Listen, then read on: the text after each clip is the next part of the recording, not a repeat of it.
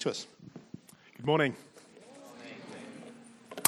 So, as Andy mentioned, we are in the middle of a series we're calling Your Kingdom Come, and we're looking at what does God's kingdom look like.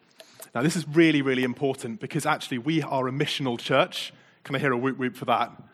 Okay, thank you. Yeah, great. We are a missional church. We have missional communities. We seek to be missional in our personal lives. Some people have been going out on the streets, talking to people to see who is it on the streets who's interested, maybe has never had a chance to hear about Jesus. And the logical consequence of that is that if people do want to find out about Jesus, they say, well, what difference does it make? Why does it matter if I follow Jesus? What will my life look like? What will be the logical follow-on from giving my life to Jesus? And Jesus answered that question when he came in his earthly ministry, and he called it the kingdom of God. So we're looking at Your Kingdom Come, and we've been looking at what the kingdom looks like in the Old Testament. It's not like we have two separate gods, one for the old, one for the new. It's one God, but what is there in the Old Testament is perfectly revealed in Jesus Christ in the New Testament. So we're now moving on to looking at particularly the New Testament. What does the kingdom look like in the New Testament? How does it affect the world around us? And how does it affect us personally? And that's where we're going. And we had a bit of an intro a couple of weeks back. Last week, Steve was speaking about generosity and how it affects us there. Today, I'm going to be talking about freedom. So here we go. The King and the Father, radical freedom in the kingdom of God. I want to look at the kingdom of God through two filters today.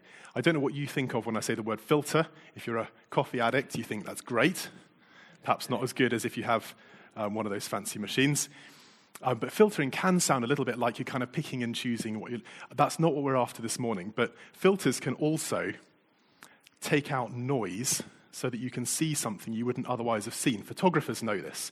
So this photo here, you can't see what's under the water because there's all this glare coming off the water. There's reflection coming off the water. But if you stick on something called a CPL, a circular polarizing lens, it cuts out some of the water, some of the reflection, and you can see what's underneath. Can you see that? You can see the bottom of the lake, and you can't see the reflections anymore. And by putting on that filter, you see a depth that is not otherwise visible. And so today, I want to look through two different filters at the kingdom of God. And these two filters are God the King and God the Father. They're both there, right there in the Lord's Prayer, aren't they? We start off, Our Father in heaven, but then we talk about Your kingdom come. God is a king, God is a father. And as we look at how he works through those two lenses, I think we're going to see some depth in what he's doing in our lives. We'll get more of an idea of what the kingdom of God looks like. Okay, so these are the two filters.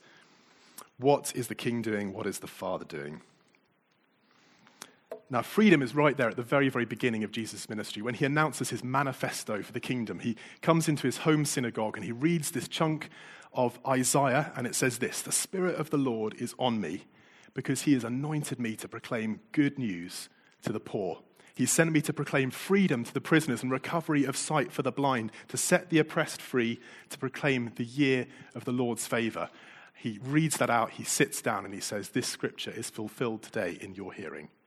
In other words, this is what I've come for. And right there at the very center of it, you can see I've highlighted it there, to proclaim freedom to the prisoners. Now, when you read that, I don't know if you think, actually letting people out of jail. And interestingly, if you read through the Old Testament law, they don't really have a concept of locking people up in a jail in the Old Testament law. So I don't think that's what Isaiah was thinking of when he wrote it anyway. Actually, there's a different idea of what freedom to the prisoners means. If you look at the time when Jesus encounters, there's an old woman who's bent double because her back has been crippled for 18 years. And she comes into the synagogue, and Jesus heals her with a word. And she straightens up, and they question him because they say, "It's a Sabbath, you shouldn't be healing on the Sabbath." And he says, "Should not this woman who Satan has kept bound for 18 long years have been set free on the Sabbath?" There's freedom that doesn't just look like being let out of a physical prison cell, although maybe sometimes that's what's needed. There's freedom from physical oppression. There's freedom from mental illness. There's freedom from cycles of addiction. There's freedom from controlling habits. There's freedom from controlling relationships. There's all kinds of freedom that Jesus comes to bring. And this is the freedom of the kingdom of God. And it's wonderful. So that's why we're looking at it. I'm liking this. There's a bit of responsiveness today. This is good. Hooray. Okay, so what does the way of the king look like? I'm really, really sure that God wants to put his finger on this, because I didn't collaborate with Claire ahead of her praying.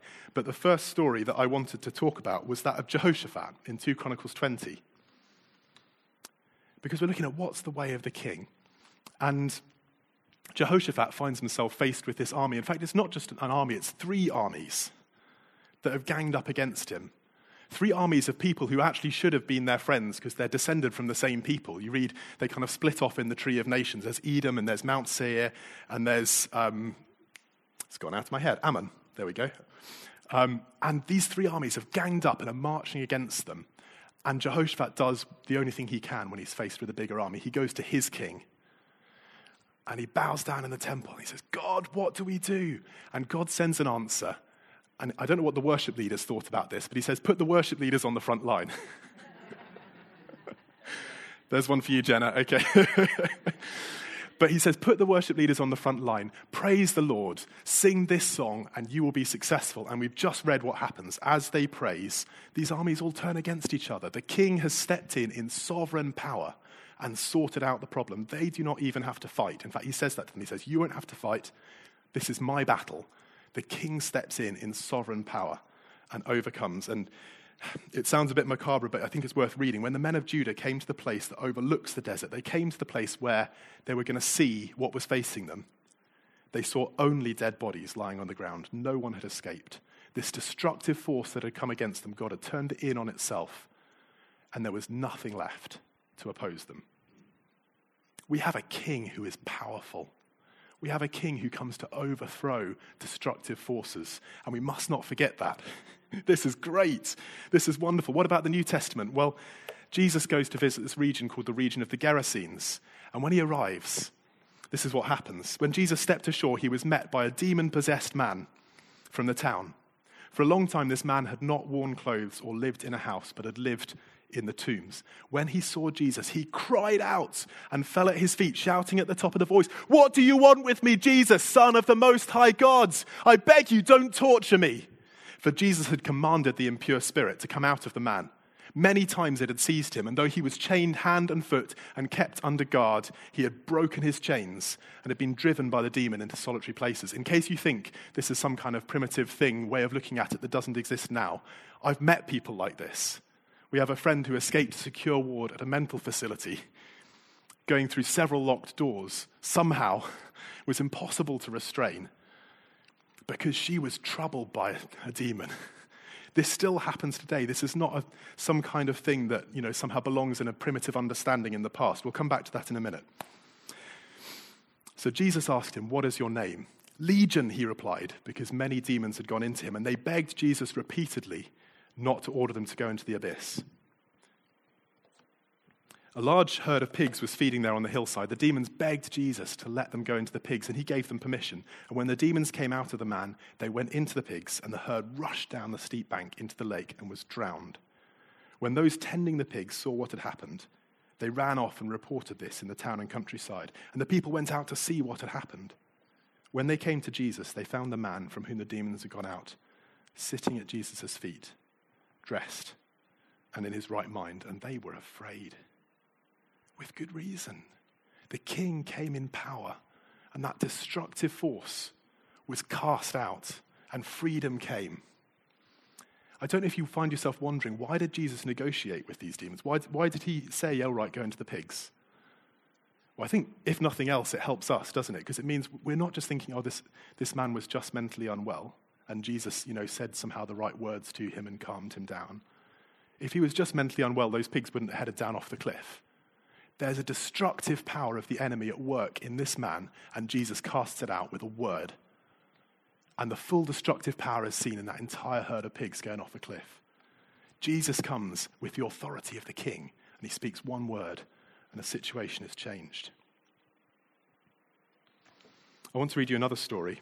This is a more recent one from a chap called Mahesh Chavda, who started off his working life at a state home for children with disabilities in a place called Lubbock in Texas.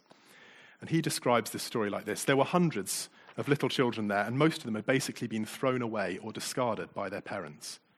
Although they were officially wards of the state, in reality they were little pieces of broken humanity whom nobody wanted and nobody claimed.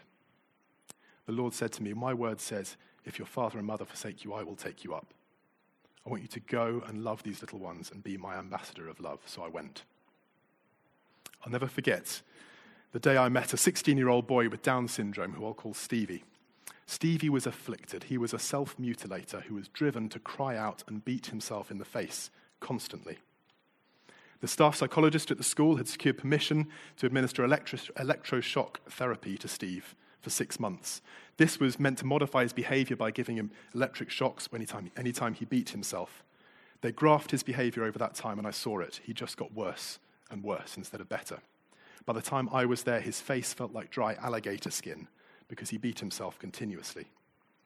Finally, the attendants tied his hands in splints so he couldn't bend his arms to reach his face.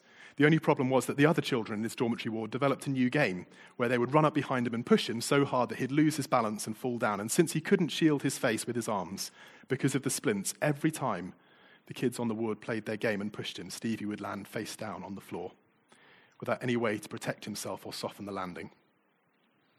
Most of the time we would find him with blood streaming from his nose, lips, and mouth. Whenever I would come, Stevie could sense God's love coming from me, and he would put his head on my shoulder and just weep. And finally I said, Lord, you told me you sent me here to love these children.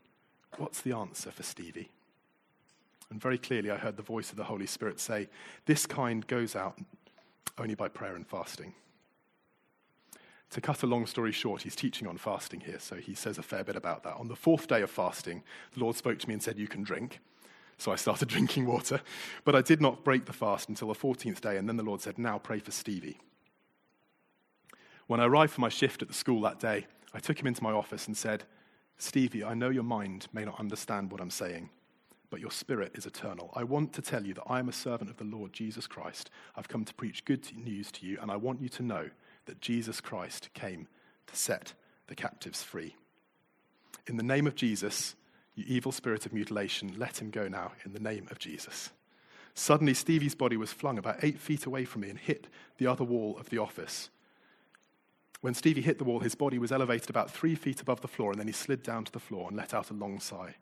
I quickly went to him, cradled him in my arms, and removed his splints while he watched with wide eyes. Then Stevie began to bend his arms and gently feel his face. I watched him softly touch his eyes, his nose, his ears, and then he started sobbing. He realized that for the first time, he was not being driven to beat himself. He was gently touching his face and had been delivered. And in that unforgettable moment, the Lord revealed to me what a powerful weapon he's given us to pull down strongholds and set the captives free. Within a few months, all the scabs had fallen off Stevie's face. He had begun to heal because he'd stopped beating himself. This is the king that we have. Now, we have quite a watered-down monarchy these days, don't we? And I think the Queen is great. But in terms of what she does, it's much, much reduced compared to what we read about kingship in the Bible. So if you want to get an idea about what it is to have a king, in here, we're talking about some combination of the Queen, the Prime Minister, the Chief of the Army, the Chief of the Police Force.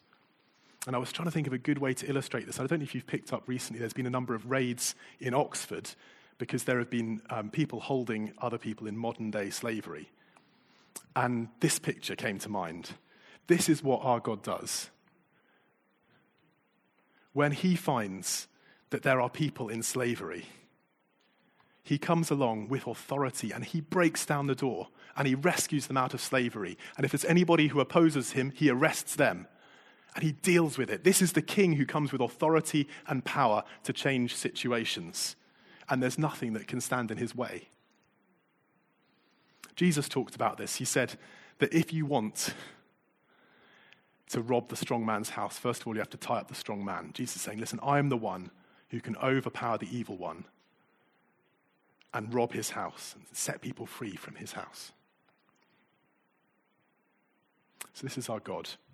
He is the king. I want to ask you, what is the king doing in your life? What are the situations where you think, I can't do this? This is beyond me. I don't have power to deal with this. And then let's say, what is the king doing there? And maybe what does the king want to do? I've put that second question because sometimes, just like the police come with the authority of the government, sometimes God wants his people to come with the authority he gives them, to be those agents of freedom. Like Mahesh Chavda here with Stevie. God could have just done it, but he chose to send Mahesh to do it. What does the king want to do? Where are the situations around us where God wants to bring freedom? And he's saying to you, come with the authority of Jesus Christ and see it change. So that's filter number one. What is the king doing? Ask that question of yourself. What is the king doing? What does he want to do? But there's then the question of what do you do with that freedom, isn't there? And it's not just a matter of getting free, but it's a matter of then staying free. There's a heartbreaking story from Jackie Pullinger in Hong Kong, where God calls her to sell her one treasure possession. She's an oboe player. And the only thing she's maintained all this time while she's been in Hong Kong is that she still has an oboe stashed away, which is her one possession, her one valuable possession. And at one stage, she wants to see this girl rescued out of sex slavery. And the only thing that she could do to buy her out of slavery would be to sell her oboe. And she says, God, that's the one thing I've got left. And he said, I gave you my son. So she said, how could I possibly have held it back? She sells the oboe. She buys this girl out of slavery. 6 months later, the girl goes back into slavery. Heartbreaking. Are we going to walk in the freedom that God gives us?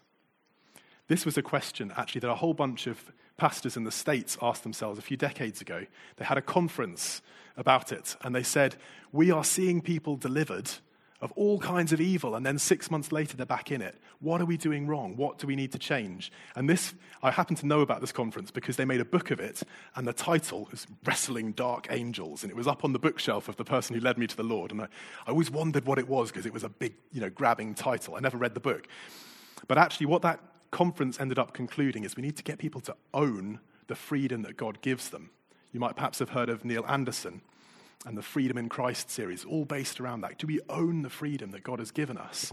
Or have we just been set free and now we feel like we're free of responsibility? And so this is the second question, which is about the way of the Father. The King sets you free, but then the Father walks alongside you. I want to ask a question of you guys, for those of you who are parents. I'd like you to wave a hand. What is the instruction you have repeated the most times to your child? Wave a hand. Yeah. Don't put that in your mouth. Brilliant one. Yeah, absolutely. Any others? You are not in charge. Thanks, Georgie. Yeah. Any other suggestions? Stella? Get ready for bed. Yep, absolutely. Yep. Are you doing good listening? Oh, yeah, very good. Yeah. Any others? No. What were you going to say, Ruth? Get out of bed. Okay, yeah. Probably calibrate it to the age of the children involved as well. But, there is a sense that I found myself saying this the other day. How many times do I have to tell you? And I thought, oh, goodness me. I used to hate it when my parents said that to me. But you do find yourself saying, how many times do I have to tell you? And God is like this with us sometimes. He's that father saying, how many times do I have to tell you? You can imagine him with Abraham saying, look, how many times do I have to tell you, do not say that your wife Sarah is your sister? For goodness sake. The answer is at least twice, because he does it twice. Anyway. But it comes up in other settings. God brings us back to the same situations so that we can learn the lesson that maybe we should have learned the previous time, or so that we can show that we've learned the lesson. There's another good one with Abraham. God says, I'll give you descendants. But he and his wife can't have kids. And in the end, he says, do you know what, God?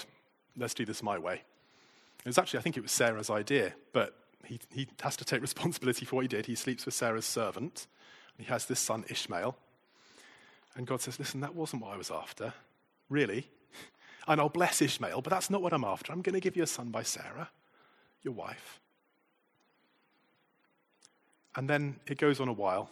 And then God says, okay, has he learned the lesson? He says, go take your son Isaac, the one you had by Sarah, and go and sacrifice him on Mount Moriah. Now, Abraham's got a choice here, right? He can go, well, God's promised me descendants.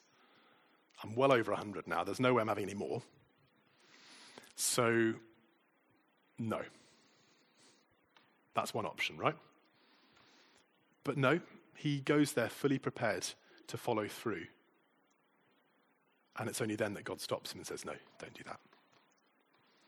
God brings him back to a situation where he has to trust God's promise to see if he's learned his lesson. And you know what? Abraham had learned his lesson that time, and it's good.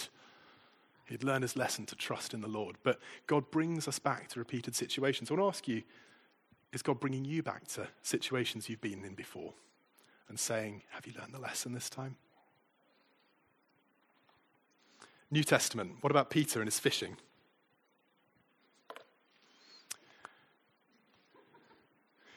Peter, when we first see Peter and Jesus together, Jesus is preaching. There's a bit of a crowd, so he gets into the fishing boat, preaches from the boat, and afterwards he says to Peter, who's in the boat with him, listen, push your boat out, throw the nets out. And Peter says, look, I've fished all night. It's not going to be anything. But tell you what, you've said to, so I will. Throws the net out. You know the story. Huge catch of fish. So much the nets begin to break. He calls over the brothers, come on, come and help us get this bunch in. Peter falls at Jesus' feet and says, get away from me, Lord, I'm a sinful man. That's his response. Now, Jesus walks with him for 3 years, teaching him, demonstrating the kingdom to him. And we get to John 21. Jesus has died. He's raised from the dead. Peter says, one day I'm going out to fish. And they fished all night and they haven't caught anything. Familiar yet? And then there's this figure on the shore. And he says, friends, haven't you caught any fish? Like, no, we haven't. Thanks for rubbing it in. Throw your net out on the other side.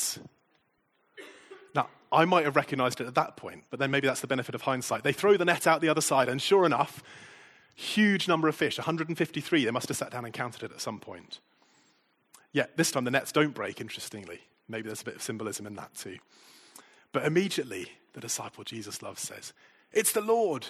What does Simon Peter do? He gets off all the clothes that he doesn't need, jumps into the water and makes his way to Jesus as fast as he humanly can. He doesn't care about the fish. He doesn't care about the boats. He goes to Jesus.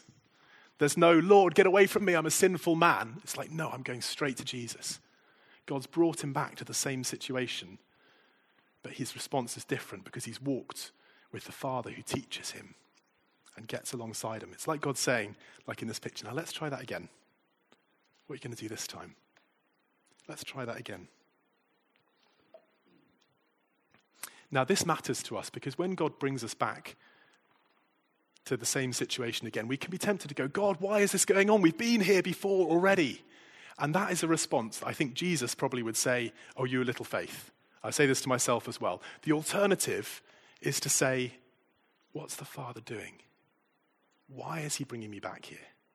And if we can get that Father heart, we start to understand the purpose, and then we can get on board with the purpose, we can cooperate, we can learn the lesson. But we only do that if we see what the Father is doing. Likewise, returning to failures, same chapter in John 21. Because you see, just a short time before, Jesus has been on trial for his life, and Peter's watching in the courtyard, and 3 times he says he doesn't even know Jesus. In fact, the 3rd time we read that he calls down curses and says, for goodness sake, I don't know the guy. I never knew him. This is a massive moment in Peter's life. He's this person who he's left everything to follow, and he really has left everything to follow Jesus. And he's come to the point where he's just like, I don't know him. I'm done. I'm so afraid I'm not even going to admit I know the guy. And you can imagine all this building up that Jesus has done. You're Peter, I'll build my church on you. And suddenly he's like, I've just thrown this all away. Jesus brings him back to that point of failure in John 21. Because after they've come with the fish, they've had their little fish breakfast on the beach, they go for a walk, Jesus and Peter. And Jesus says, listen, Peter, do you love me? Yes, Jesus, I love you. Yeah, okay. They walk on a bit further. Peter, do you love me? Yes, Jesus, I love you. Yes, yeah. They walk on a bit further. Peter, do you really love me more than all of these? And it says at this point, Peter was hurt because Jesus asked him a 3rd time, do you love me? He says, God, you know all things. You know that I love you. What's the Father doing? Well, it seems pretty clear to us looking back, doesn't it? He's bringing him back to that point of failure 3 times. Peter denies Jesus. Jesus reinstates him by giving him 3 opportunities to state again that he loves the Lord with all his heart. He doesn't bring him back to that failure to rub salt in the wound. He brings him back to that failure to see redemption and restoration. Do you have that hurt reaction when God brings you back to a past failure? Do you think, I don't want to go there? God, why are you doing this? I know I do. What's the Father doing? Let's put that filter on. What's the Father doing? He's restoring past failures and turning them into opportunities to grow and move on. He takes that hurt and he refuses to see it just cripple us. He refuses to see it let us shut down parts of our life. He says, no, I am determined to use everything bad for good. That's Romans 8, isn't it? He uses all things for the good of those who love him. Even the rubbish, even the junk, even the stuff where we screwed up, he can still take that and say, I'm still going to use it for good. It's not that it was good, but I'm still going to bring good out of it for the good of those who love me. God is determined to do it, and he is able to do it. This is the heart of the Father. He brings us back to repeated situations to teach us, and he brings us back to past failures to redeem them and to see us walk free of them. You see, this is the thing. Peter was bound up by that failure. There was no way that he could go and talk to crowds, as we see him doing in the book of Acts, and say, this Jesus, he's amazing. You need to leave everything and follow him. Because he hadn't, had he? When it was really on the line, he had denied Christ. How on earth can he speak with any authority from that place? He must have undermined himself so much that he could not have preached to a crowd. And yet Jesus comes back and restores him so effectively that very, very, very soon afterwards, he can stand in front of a crowd of goodness knows how many thousand and speak so convincingly by the power of the Spirit, unpack the scriptures so wonderfully that 3,000 people say, yeah, I'm going to give my life to Jesus. What amazing restoration. What incredible freedom from past hurt and rubbish. Here's an interesting quote from Smith Wigglesworth, one of my favorites. Great faith is the product of great fights. Great testimonies are the outcome of great tests. Great triumphs can only come out of great trials. He lived that. Do you know, when James writes, consider it pure joy when you face trials of many kinds, that's not wishful thinking, it's scripture. Consider it pure joy because we know that the testing of your faith produces perseverance. And in Romans 5, we have this thing of perseverance produces character, hope, and hope doesn't disappoint us because God's love has been poured out into our hearts. So I want to ask you, what is the Father doing in your life, and what does he want to do? Maybe just pause, take a second. What are those awkward moments? Those situations you keep coming back to, you still don't know what to do in them, or you still feel like you're getting them wrong? What are those events in your past that you just don't want to think about because there's unresolved emotion linked to them? Perhaps you still feel limited by them. And in all of that, what is the Father doing? Because he builds up and he restores. He brings freedom and he helps us to walk in ongoing freedom.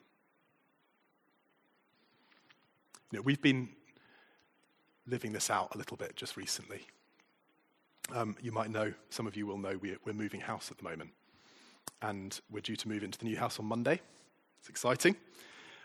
All seems to now be on track. I say now because it's been a little bit of a walk. We were due to have exchanged contracts last Monday, and it slipped from Monday to Tuesday, and we thought just as well we've got a week, and it slipped from Tuesday to Wednesday to Thursday, and you know, some of these things you couldn't make up. We had our buyer turn up to the bank to make the transfer of the money he needed to make, and he forgot his bank card. I mean, it's stuff which you put it in a book and somebody say, well, that's just a bit unrealistic, isn't it? It's just been a week, and each day we've got towards the sort of 4:30 sort of mark, you know. We know everyone's going to clock off at 5, and it's been like, God, you will come through today, won't you? We trust you. And we know God has spoken about us moving to this house. It's been really clear. There's been words, there's been provision. Everything has lined up. We're just sure of it. And yet, every time it's come to the moment when it's supposed to go ahead and nothing's happened. And I have been forced to look at it through this filter of what is the Father doing. I'm glad I've been forced to, I should say, but it has been forcing sometimes. It's like God said, let's try this again, come on. And the filter of what God's doing, well, I want to tell you two things the Father's doing, and maybe this will help you to think about what he might be doing in your life. The first thing he's been trying to teach me, and has eventually taught me, is learning that I'm not in control. And that's a good thing. That's a really good thing. In fact, it was either David or Emmanuel. We had two people getting baptized, and they shared testimonies about control. And one of you two said that God showing you weren't in control was a really good thing. It was you, David, wasn't it? Yeah. Yeah, we're not in control of our lives. We might think we are sometimes, and and there are things that can give us the illusion of being in control, like money or being well connected, or having been born in the right circumstances or something. They can give us the illusion we're in control, and yet we're not. And God has really shown me that I'm not in control. And the other thing, and Caroline and I came to this at different points in the week, but we did both eventually get there, is, do you know what? Even if everything went horribly wrong and we were thousands of pounds out of pocket, or even if the house move all fell apart and our vendor pulled out and we ended up saying we're just going to have to cope in this house for a little bit longer, even though it's not suitable, or do you know what? If it all went totally pear-shaped and we suddenly ended up without a house, do you know what? We're children of God. And he saved us. And we get to live in relationship with God. And all the rest is fluff compared to that. And we came to a genuine point of, do you know what? At the end of the day, we're with God.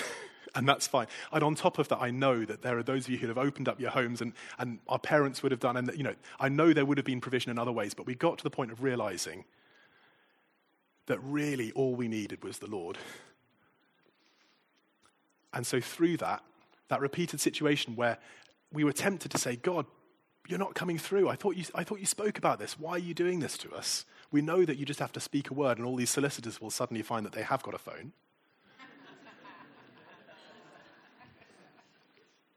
We were finding ourselves praying like that.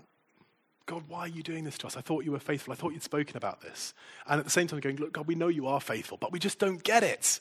And in all of it, God said, what's the Father doing? He is teaching you some things, and you need to learn them.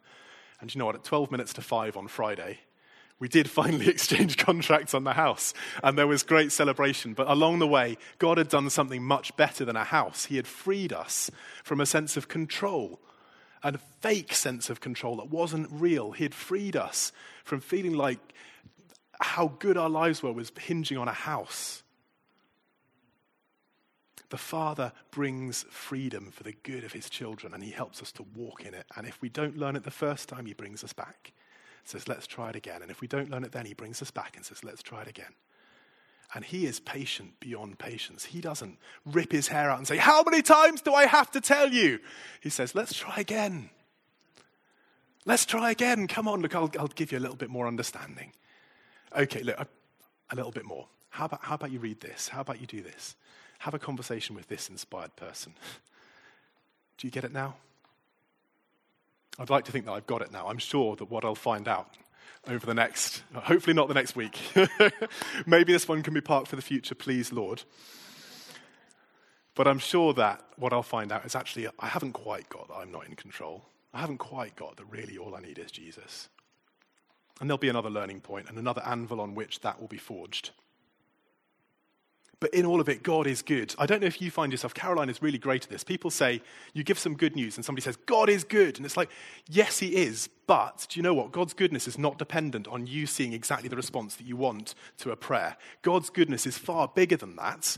And it's just that our default expectation should be that it works out the way that we think it will. When Shadrach, Meshach, and Abednego are face to face with King Nebuchadnezzar in his full anger, saying, if you don't bow down to this statue, I'm going to throw you into a furnace. They say something really, really important. They say, our God is able to rescue us, and he will, but even if he doesn't. Now, that's not some kind of double-mindedness. It's like, we know he's able to. That's just undisputed fact. God is able to rescue us. Do you know what? Our default expectation is he will, because that is the most logical way to see God's goodness work out in this situation. But do you know what? If there's something we can't understand, but that he understands, that says that it's better for him not to rescue us, we still won't bow down and worship your statue. And that needs to be our heart attitude. God is able, and he will, because that's how we expect to see his goodness. But even if he doesn't, God is still good, and he is still worthy of praise, and he is still worthy of glory and honor and praise. God is the king. I don't know if you noticed, I didn't prep Jenna on this thing about the king and the father, partly because I didn't know when I spoke to her about it, that was what I wanted to preach on. But if you look at the songs we sang this morning, they're all about God being a father and God being a king.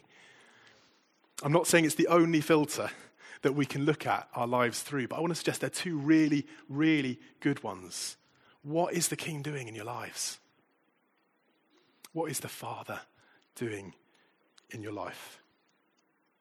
I want to suggest for those of you who are in midweek missional communities, I want to suggest that when you're sitting around talking about what's going on in your life at the moment, that you actually consciously put these filters on. As you talk about struggles at work, or something to do with how you're parenting, or a friendship that's proving difficult, or whatever else it might be, just the stuff of life, maybe difficulties with money, who knows, the stuff of life that we talk about, I want to suggest put these two filters on. Don't feel like you're being the goody two-shoes for asking the question that somebody mentioned on Sunday. Because it can really help us to see those depths. You remember that photo at the beginning, to see the depths of what God is doing rather than just the reflections. So let's do that in our MC meetings. I also want to offer a couple of other responses. The first one is, if as I've been speaking you think, do you know what, I relate to this thing of God bringing me back to the same place. Perhaps a place of failure.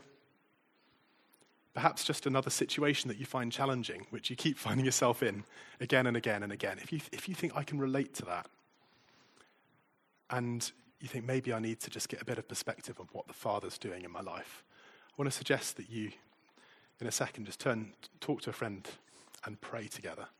Don't miss out the praying bit. It's good to talk it out. It's good to hear what they might have to say, but then to pray together. That you would have wisdom and revelation of what the Father's doing so that you can cooperate wholeheartedly and learn. But I also want to draw you back to Stevie and Jehoshaphat